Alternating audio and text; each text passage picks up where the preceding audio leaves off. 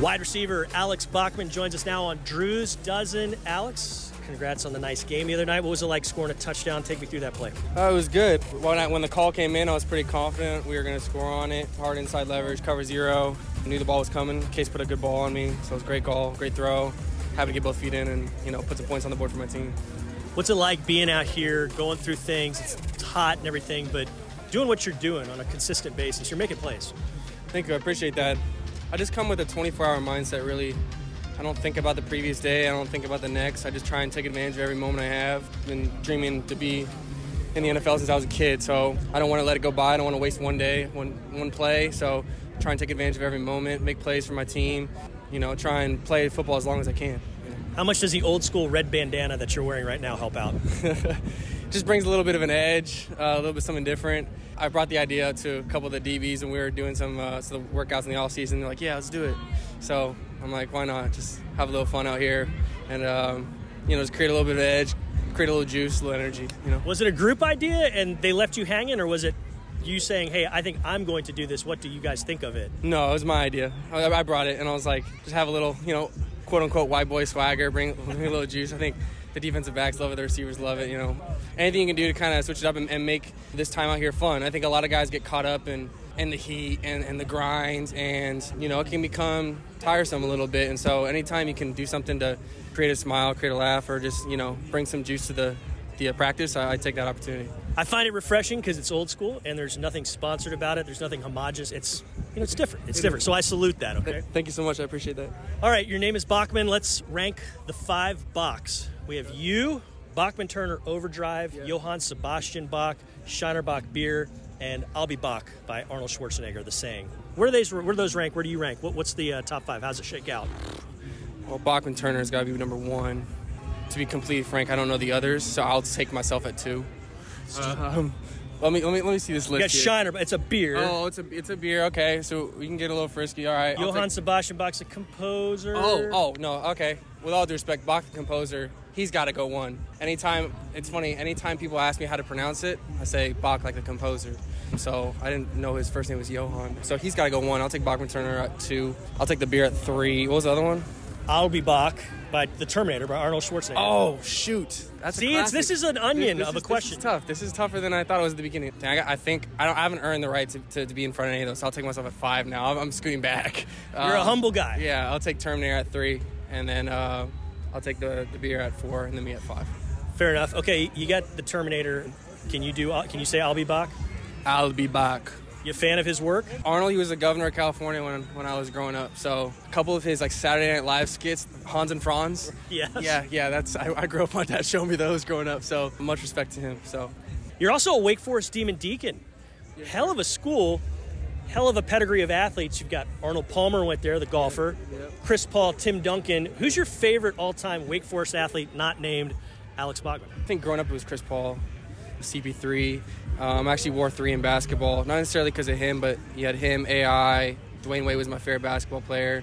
So being a point guard, 3 was one of the numbers I wore. As I've gotten older, Arnold Palmer's probably become my favorite just because I've gotten into golf, and actually Arnold Palmer's my favorite drink, funny enough. But I think people forget about Brian Piccolo. He's up there too as well in my rankings.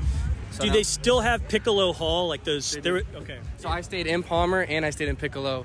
During our summer sessions when we had to be, taking extra classes to get our summer workouts in, that's kind of where we stayed. So there was one summer I stayed in Piccolo and another summer I stayed in Palmer. So kind of a side off to at least back in the 90s when I went. It is. It's off to the side a little bit. So, but it's kind of close to the football facility a little bit. So not a short walk in the mornings for 5 a.m. workouts. It's a nice setup they have over there. Yeah. Okay, tell me about your thoughts on aliens. Extraterrestrials.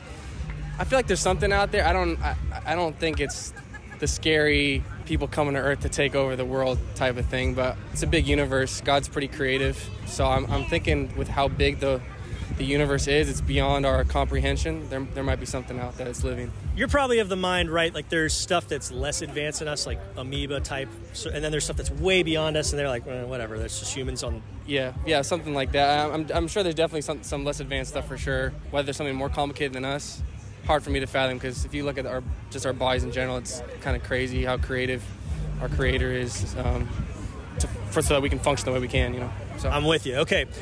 Iron sharpens iron. Lots of T-shirts out there today. So your iron. Who is the iron that sharpens you on a regular basis around here? Like a person, a specific person? Yeah, like a fellow Texan. Steve Nelson. I said this to John when I got interviewed a couple days ago, but I don't think I've been, and here you go, buddy. I don't think I've been on a team where I'm as close with the defensive backs as I am here. It's just a special relationship. It's not offense, defense. It's really just team unity. And I get working in with him almost after every practice doing some type of release. And him being, whatever it is, 8, 9, 10 years in the league, I just kind of look to him to understand from his perspective what he's looking at, how I can kind of beat it, and we just kind of help each other out. He also, he reads me the way we have conversations, so he knows when, maybe my confidence might be lacking or something like that. I have those conversations with him, and he's just finds ways to maybe give me that extra juice, give me that lift up, and he knows that I can play ball in this league, and so we're able to sharpen each other in that way. You've been around. You played a few places. That's not common, having a DB helping out a wide receiver that way. It happens, but it's not common, right? Yeah, I think a lot of guys get caught up in themselves. It's not that same college ball type locker room. These locker rooms, you know how the NFL is. Guys, it's a lot of movement. Guys, you might be in a locker room for a couple weeks, and it's hard to form those relationships. Guys got families as you get older. So for those older guys to take time out of their day to, kind of give you some wisdom, give you some feedback, it's special, something I haven't seen here. And I think that just stems from kind of the culture that D'Amico's creating. So it's really special, and I give them, I heckle them. We talk to each other, chirp at each other during practice or whatever. But it's all love, and I'm super grateful to be in the position I am, and specifically to be here in Houston. Last thing, how excited are you guys to be able to practice against the Dolphins, practice against another team here in the next few days? It's going to happen on Wednesday and Thursday. I think there's a lot of build up, a lot of energy. We've been looking forward to it. It's right when we found out about it. I think it's something that guys circled. I have a couple friends on the Dolphins as well, so it'll be fun to see them and watch them compete as well. I guess I can speak for all of us. I think a lot of guys are tired of going against the same guys every single day. Our defensive backs, they watch a lot of film, so when we show them the same looks every day, it's hard to keep them on their heels and give them something different when they've already seen a lot of the plays that we run, especially this kid right here at 5. He already told me, Jalen Petrie just walked by. Yeah, so he told me on the plane right after the game, he's like, yeah, I already knew you were scoring because I knew a play was coming and I knew it was coming to you. And I was like, it's that type of stuff where it's like, all right, now we got a new team. They don't know all our tricks, and so we're going to be able to come, attack, and compete.